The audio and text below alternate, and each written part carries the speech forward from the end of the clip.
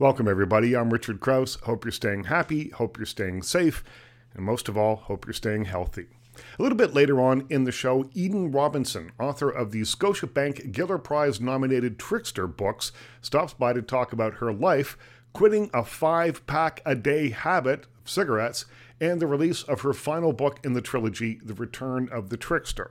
That's a little bit later on. First up, though, described as cultural rocket fuel by Vanity Fair, Vivek Shraya is a Canadian multimedia artist whose art, music, novels, poetry, and children's books touch on themes of cultural transformation as well as personal transformation. Her successful one-woman show, How to Fail as a Pop Star, details a failed career in music, from singing in religious gatherings to talent shows in Edmonton malls, to a grab at pop stardom. It's now a raw and honest book about fame for, as the press release says, any kid who ever sang into a hairbrush and imagined their name in lights.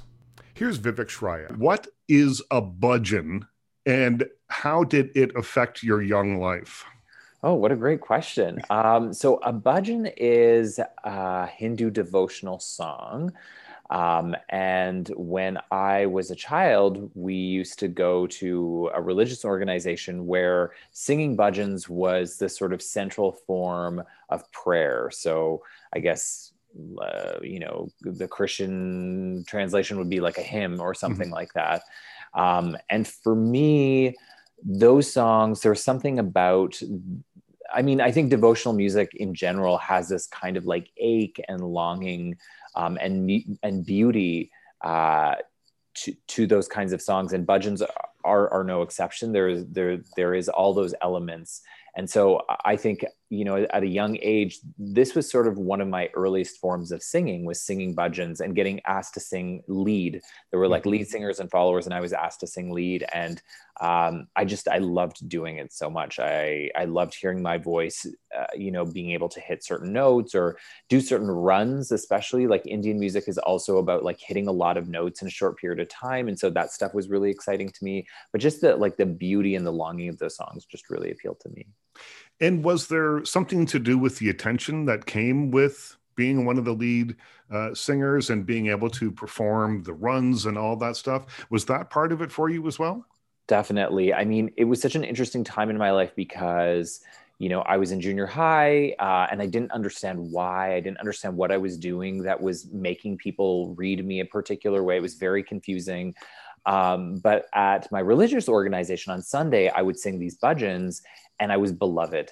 In fact, parents would be like, I wish my children could be like you. So it was such a strange tension between, Monday to Saturday at school getting, homophobic bullying, and then on Sunday feeling very special. So it wasn't just like the desire to be praised. I mean, that's nice. And I think children like that in general, but I think it was the one day of a week where I felt I had value and I had worth. While all that is happening, there was kind of a trinity that you looked to. And I'm thinking now of Madonna, Sheryl Crow, and Tori Amos. Oh, you've done a deep dive. who were very important to your young life. Pop music really represented something to you. I think that music, affects all of us emotionally, and we all connect to music in different ways. But for you, it sounds like really there was this bond that was unbreakable between pop music and these three artists in particular.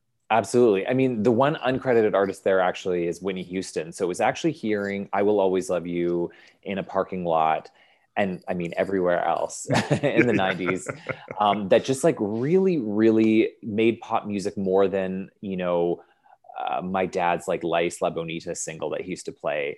That was the first time that I remember having just like a kind of connection to something, music that wasn't, Bollywood or bhajans, or like I said, my dad's collection. And I think part of it was that, R&B music is also in a weird way similar to Indian music in that it is also about like vocal agility, right? Like what Whitney Houston does and I Will Always Love You is not that different than what my bhajan like guru was doing.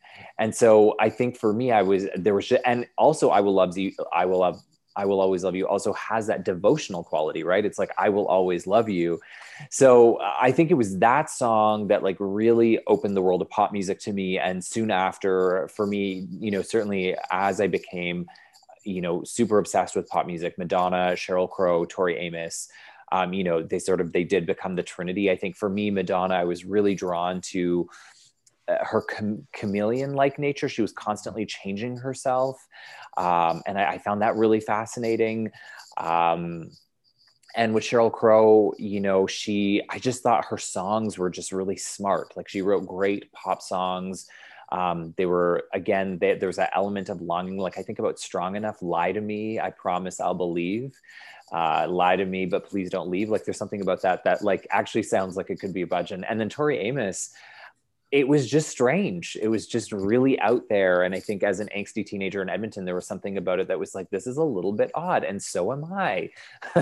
How wonderful. So, you know, I think those three artists, and then, you know, of course, Whitney Houston, like definitely had like a huge impact on me as a listener. You're listening to my interview with Vivek Shraya, author of How to Fail as a Pop Star, available wherever you buy fine books. Tori Amos also unafraid to talk about pain and to really address things that pop music often walks away from. Totally. I mean, one of my earliest memories of the word queer, to be honest, was she has a song called Blood Roses. And my dad, you know, he was like, what is it? What is this? But she says, I think you're a queer. And, you know, one of her albums about like miscarriage and rape, like, you know, I felt like she gave so much of herself to her music. And I think that was really interesting and inspiring to me as well. It was like, what does it mean for music, not just to be, you know, dance songs, which there's nothing wrong with, but to actually be autobiographical or to tackle a social issue or to bring awareness to a social issue.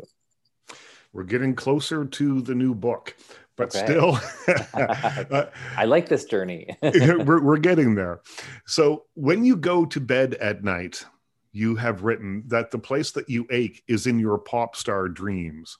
So this is something that has been with you for a long time now. Does it still ache?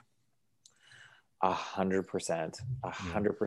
You know, like yesterday, the Juno nominations came out and like we submitted for them. And like, I mean, you have to understand my goal was never the Junos, it was the Grammys. But you learn to modify your dreams as you age. That's and right. Like, even after writing How to Fail as a Pop Star, like even after performing it every night, like there is still a part of me that's like, but maybe I'll be that one exception. I'll be that 140-year-old that like somehow breaks it. Right. So it's like, you know, yeah, I think that's the tension of that story of How to Fail as a Pop Star is like, sitting with the fact that like we can pretend to move on and we can find ways to move on from our dreams. But I do think for a lot of us, our dreams sometimes are almost like wounds that we hold and we carry, especially when they're unfulfilled and that they never really go away, you know?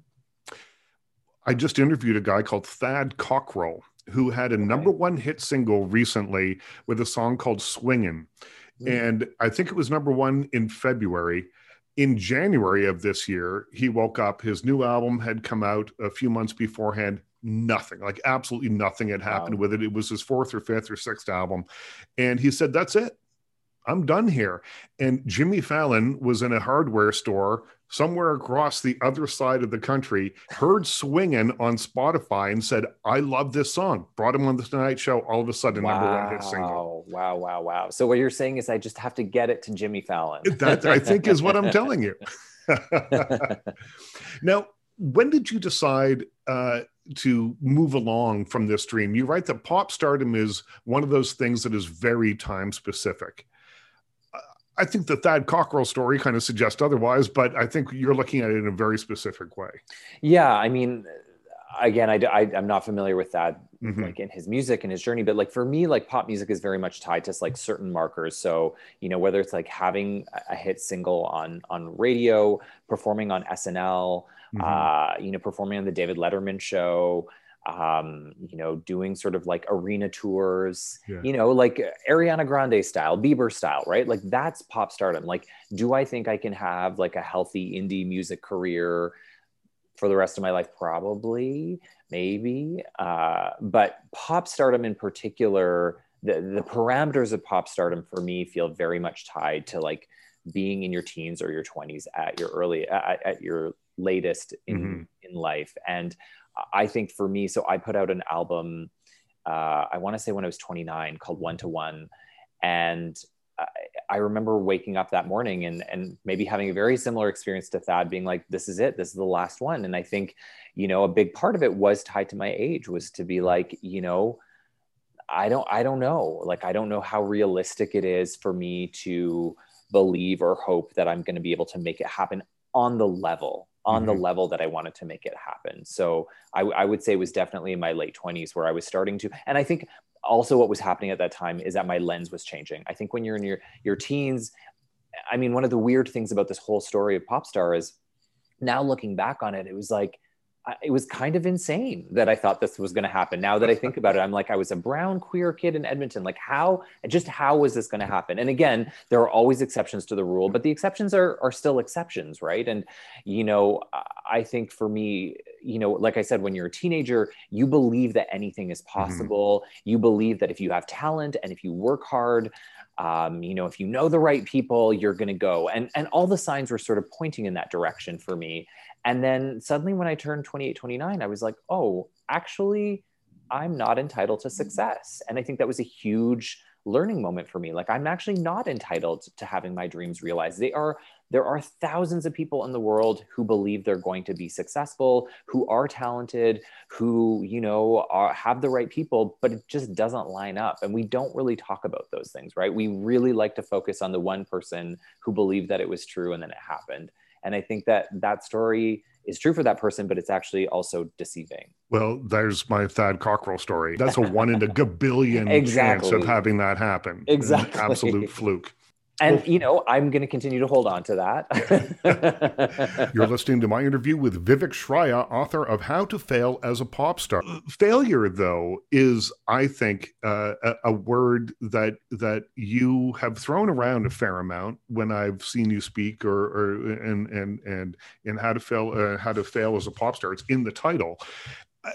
But failure for you represents something. When I think of failure, I guess what I'm saying is, when I think of failure, I think of it as a learning curve. I think of falling down 6 times, getting up that 7th time, and hopefully you learn what you tripped on the first 6 times.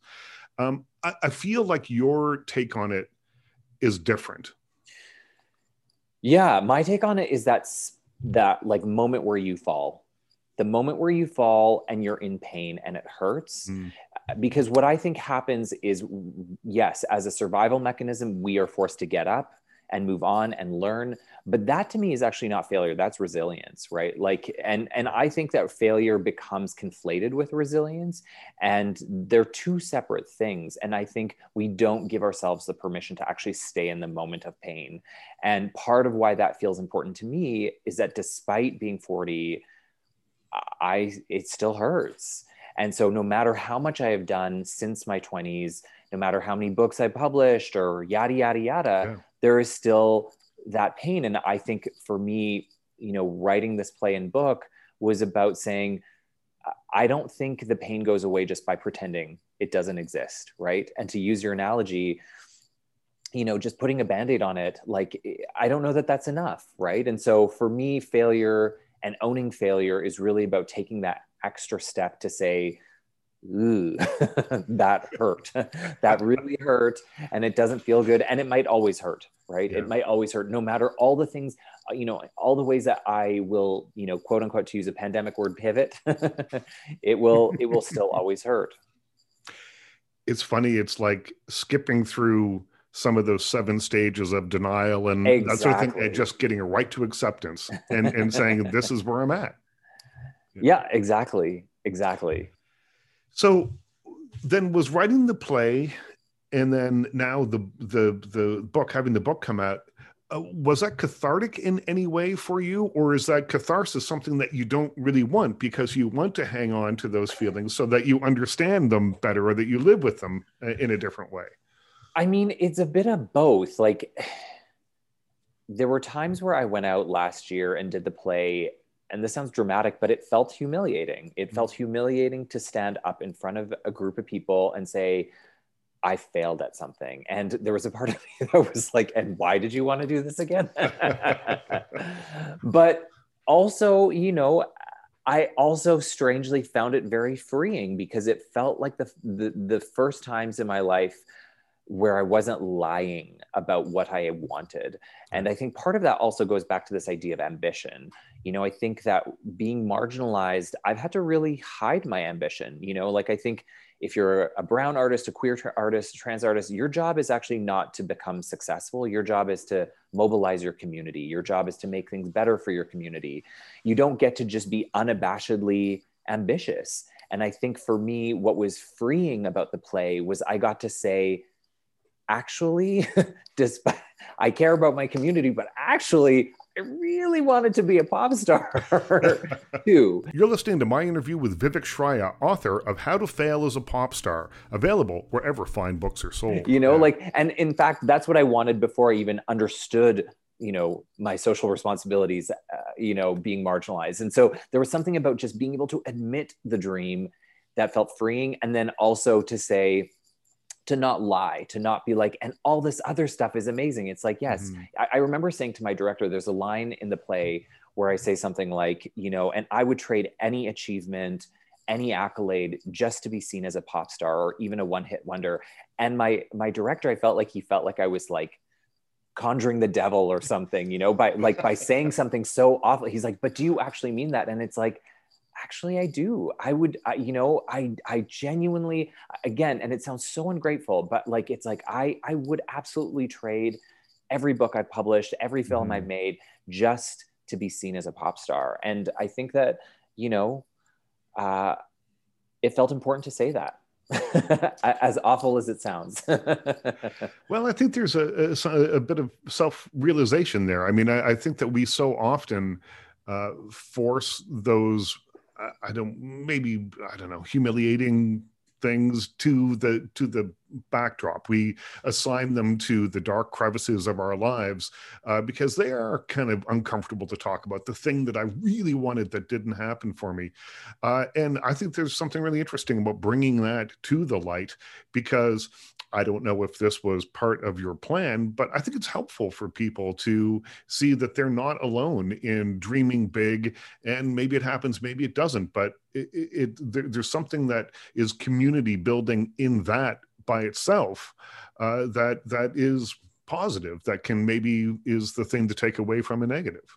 I mean, that's really generous. I mean, certainly going into the play, I really did see it as an invitation. Like we even talked about it as explicit and as literal as having like a failure shrine where audience members after could like light a candle for their failure, write it on a piece of paper. Like that really was a secondary goal of the project, is to really allow everyone in the room to think about the things that didn't work out for them and to like take that time to honor them. Like Richard, I mean, I'm so curious, like for you, like, was the dream for you to be a journalist and talk to other? Yeah, not in the form that we're currently doing it via Zoom. But Zoom. Yeah, I've always wanted, from my very early days, I wanted to be on the radio, and I felt that I could do something on television that could be interesting.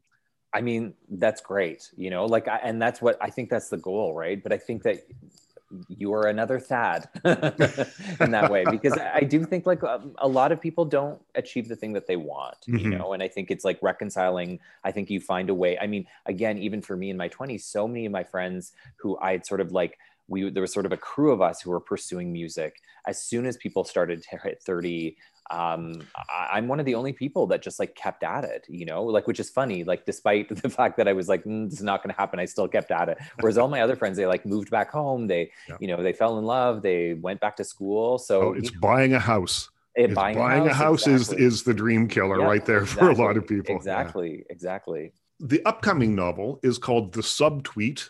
Music is central, once again, and it's about the trials and tribulations of being brown and female musicians in the contemporary industry. I recently, on my television show, Pop Life, had a panel of women who have been involved in the music industry, some of which as long as 40 or more years. What will The Subtweet add to this conversation?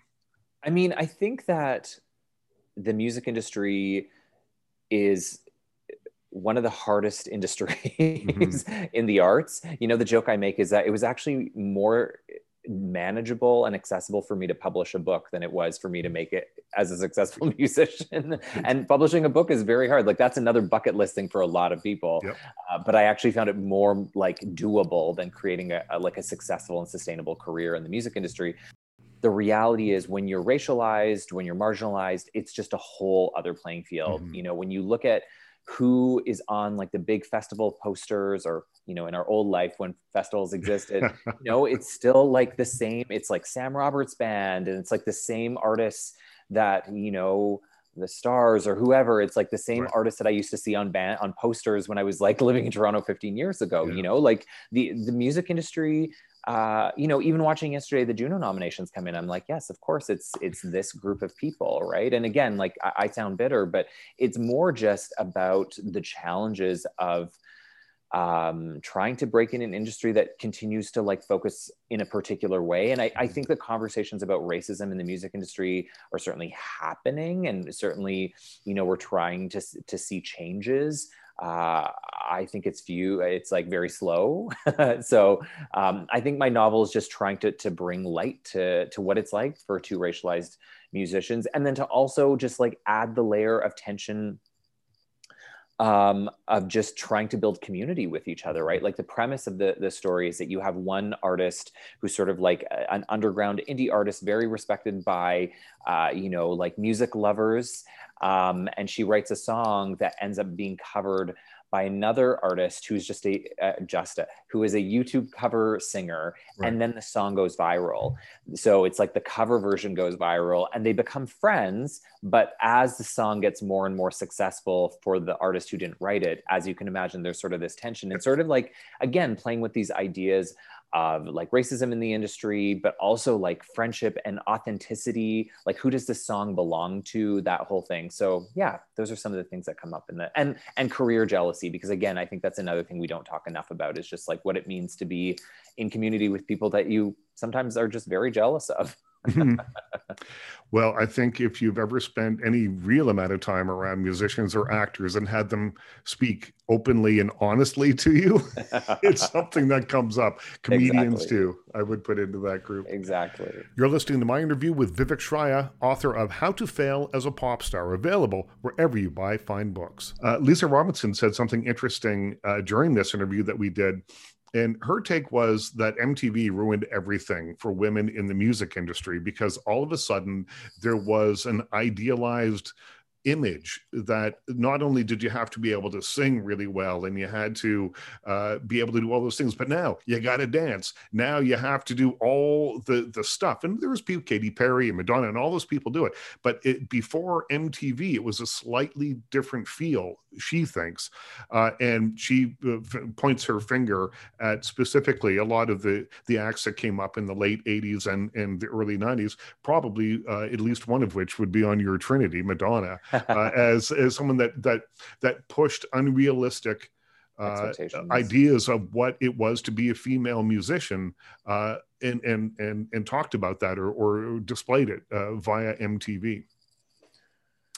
Yeah, I mean, for me, it's been interesting because like a lot of like, at least the early parts of my career, I was still identifying as male, but I would say that like being like effeminate or queer, I still experienced what I would classify as misogyny. Like at the time in the early 2000s, I mean, it's so interesting to see where like dance music in pop has gone for queer artists now. Like you have someone like Sam Smith, who's like very unabashedly queer, and people like, you know, like lots of like mainstream people love Sam Smith, which is incredible. But when I was making dance music in the early 2000s, there was this pressure to like sort of like hide the image, right? Because we still want you to be masculine. We don't want you to be too pretty. We don't want you to show your face. We don't want to see your body. Like it was very about like, it's about having a very tough or even a hidden mess, like image, you know. I think about Daft Punk, I think about like LCD Sound System at the time. Like it's all about being hidden behind this veil.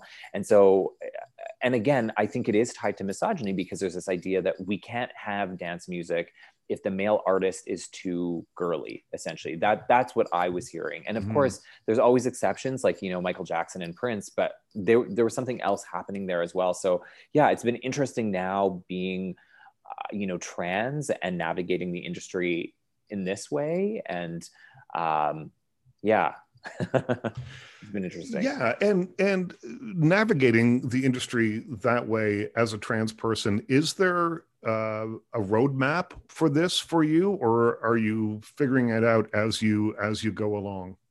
I mean, in some ways, like the bulk of the industry, like the nitty gritty hasn't really changed. You know, like my brother and I formed a band 2 years ago, 3 years ago. Oh God, I can't even keep track of time. 2015. Wow, I have lost years during the pandemic. Well, the 2020 doesn't count, so yeah, exactly. I see how you get confused. We created a band called Too Attached, and you know, we started touring, which was the first time that I'd been doing music touring. Like I do a lot of like book stuff and whatever, but with music tours, it was like the same. Like we were splitting $50 at the door, and I'm wow, deja vu. Like things have not changed in this business to make money as an artist, and so those things haven't really changed, but.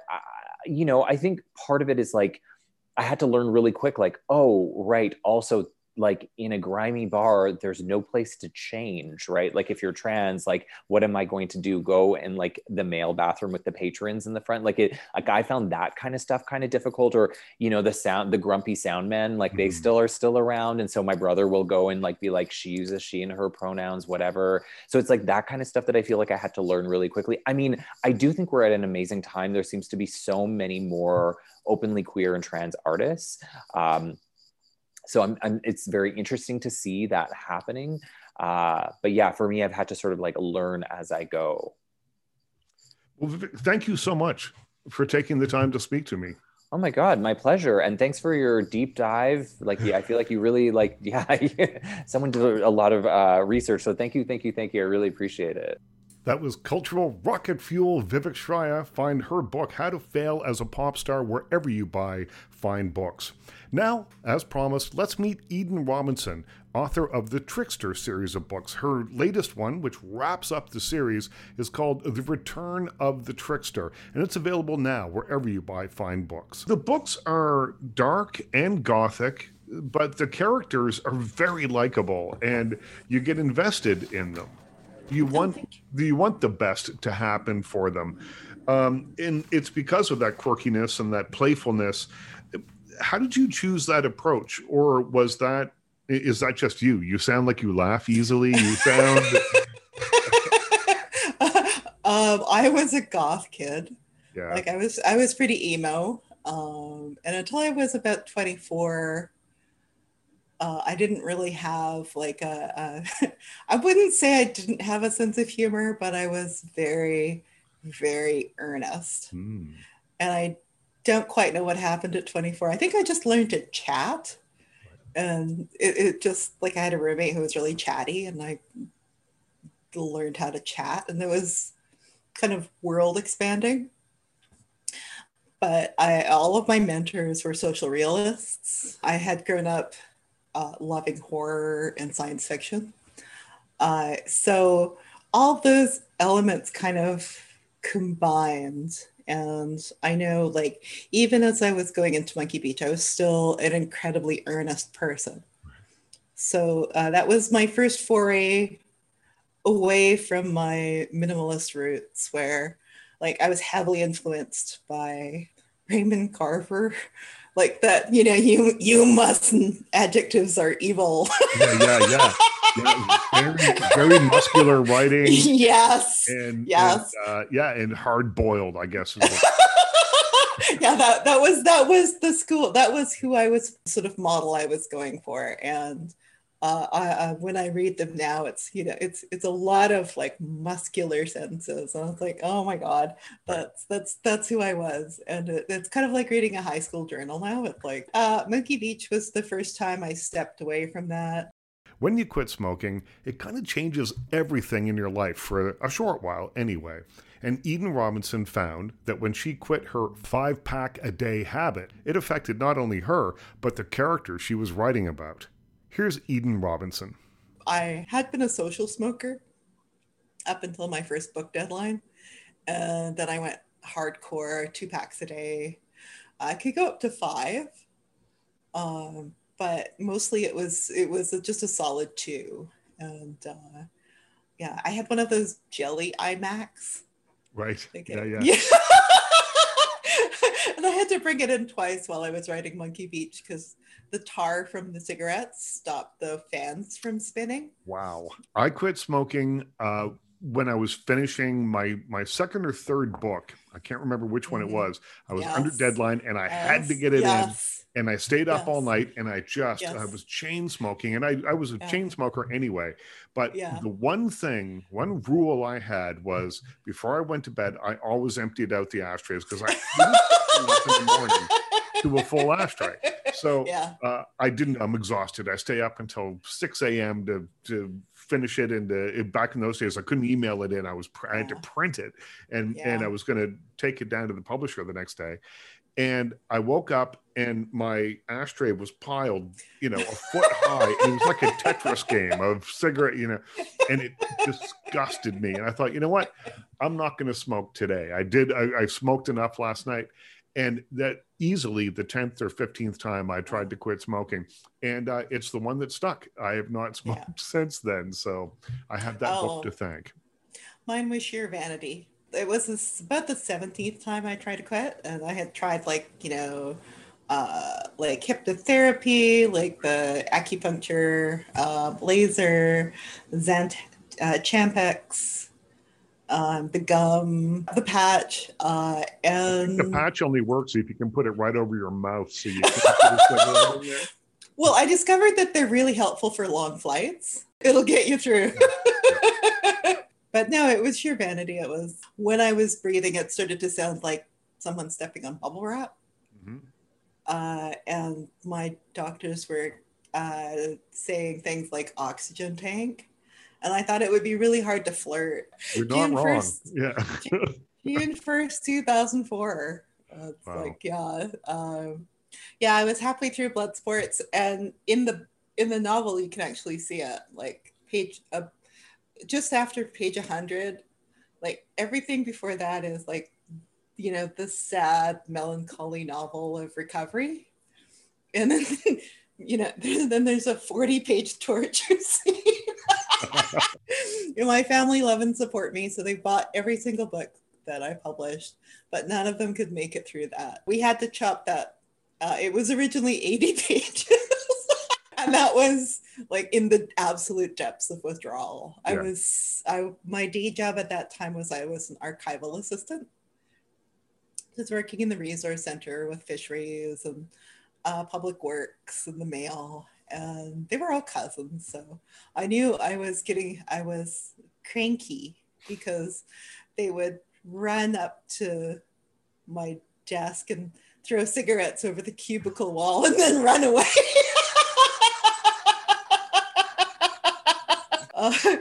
So by the time I got to the end of Bloodsports, I had resigned myself to never smoking again. You're listening to my interview with Eden Robinson, author of The Return of the Trickster.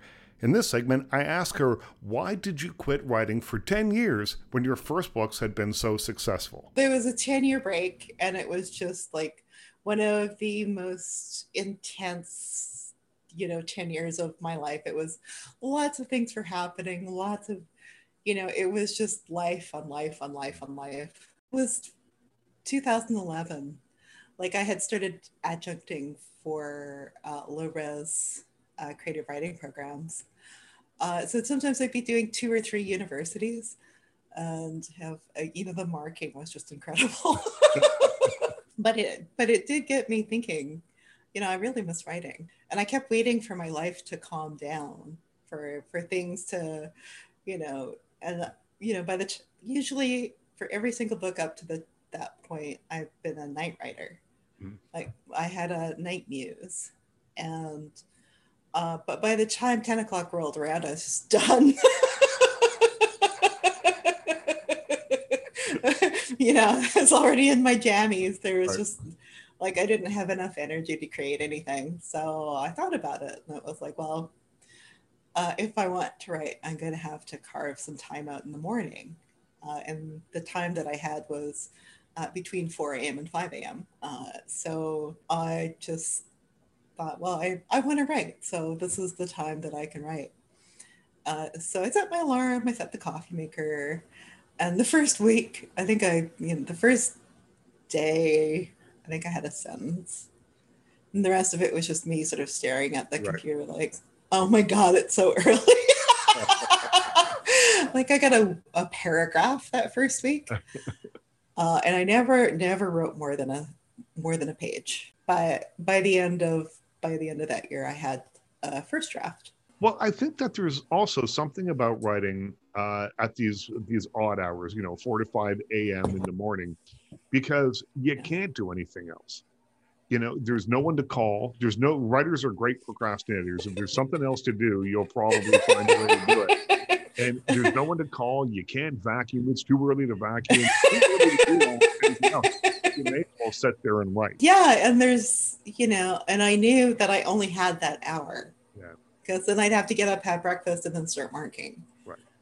So that magical combination of things helped me start writing again after 10 years of just fiddling. Many cultures have a trickster figure. So what does the trickster in your books, what does that mean to you?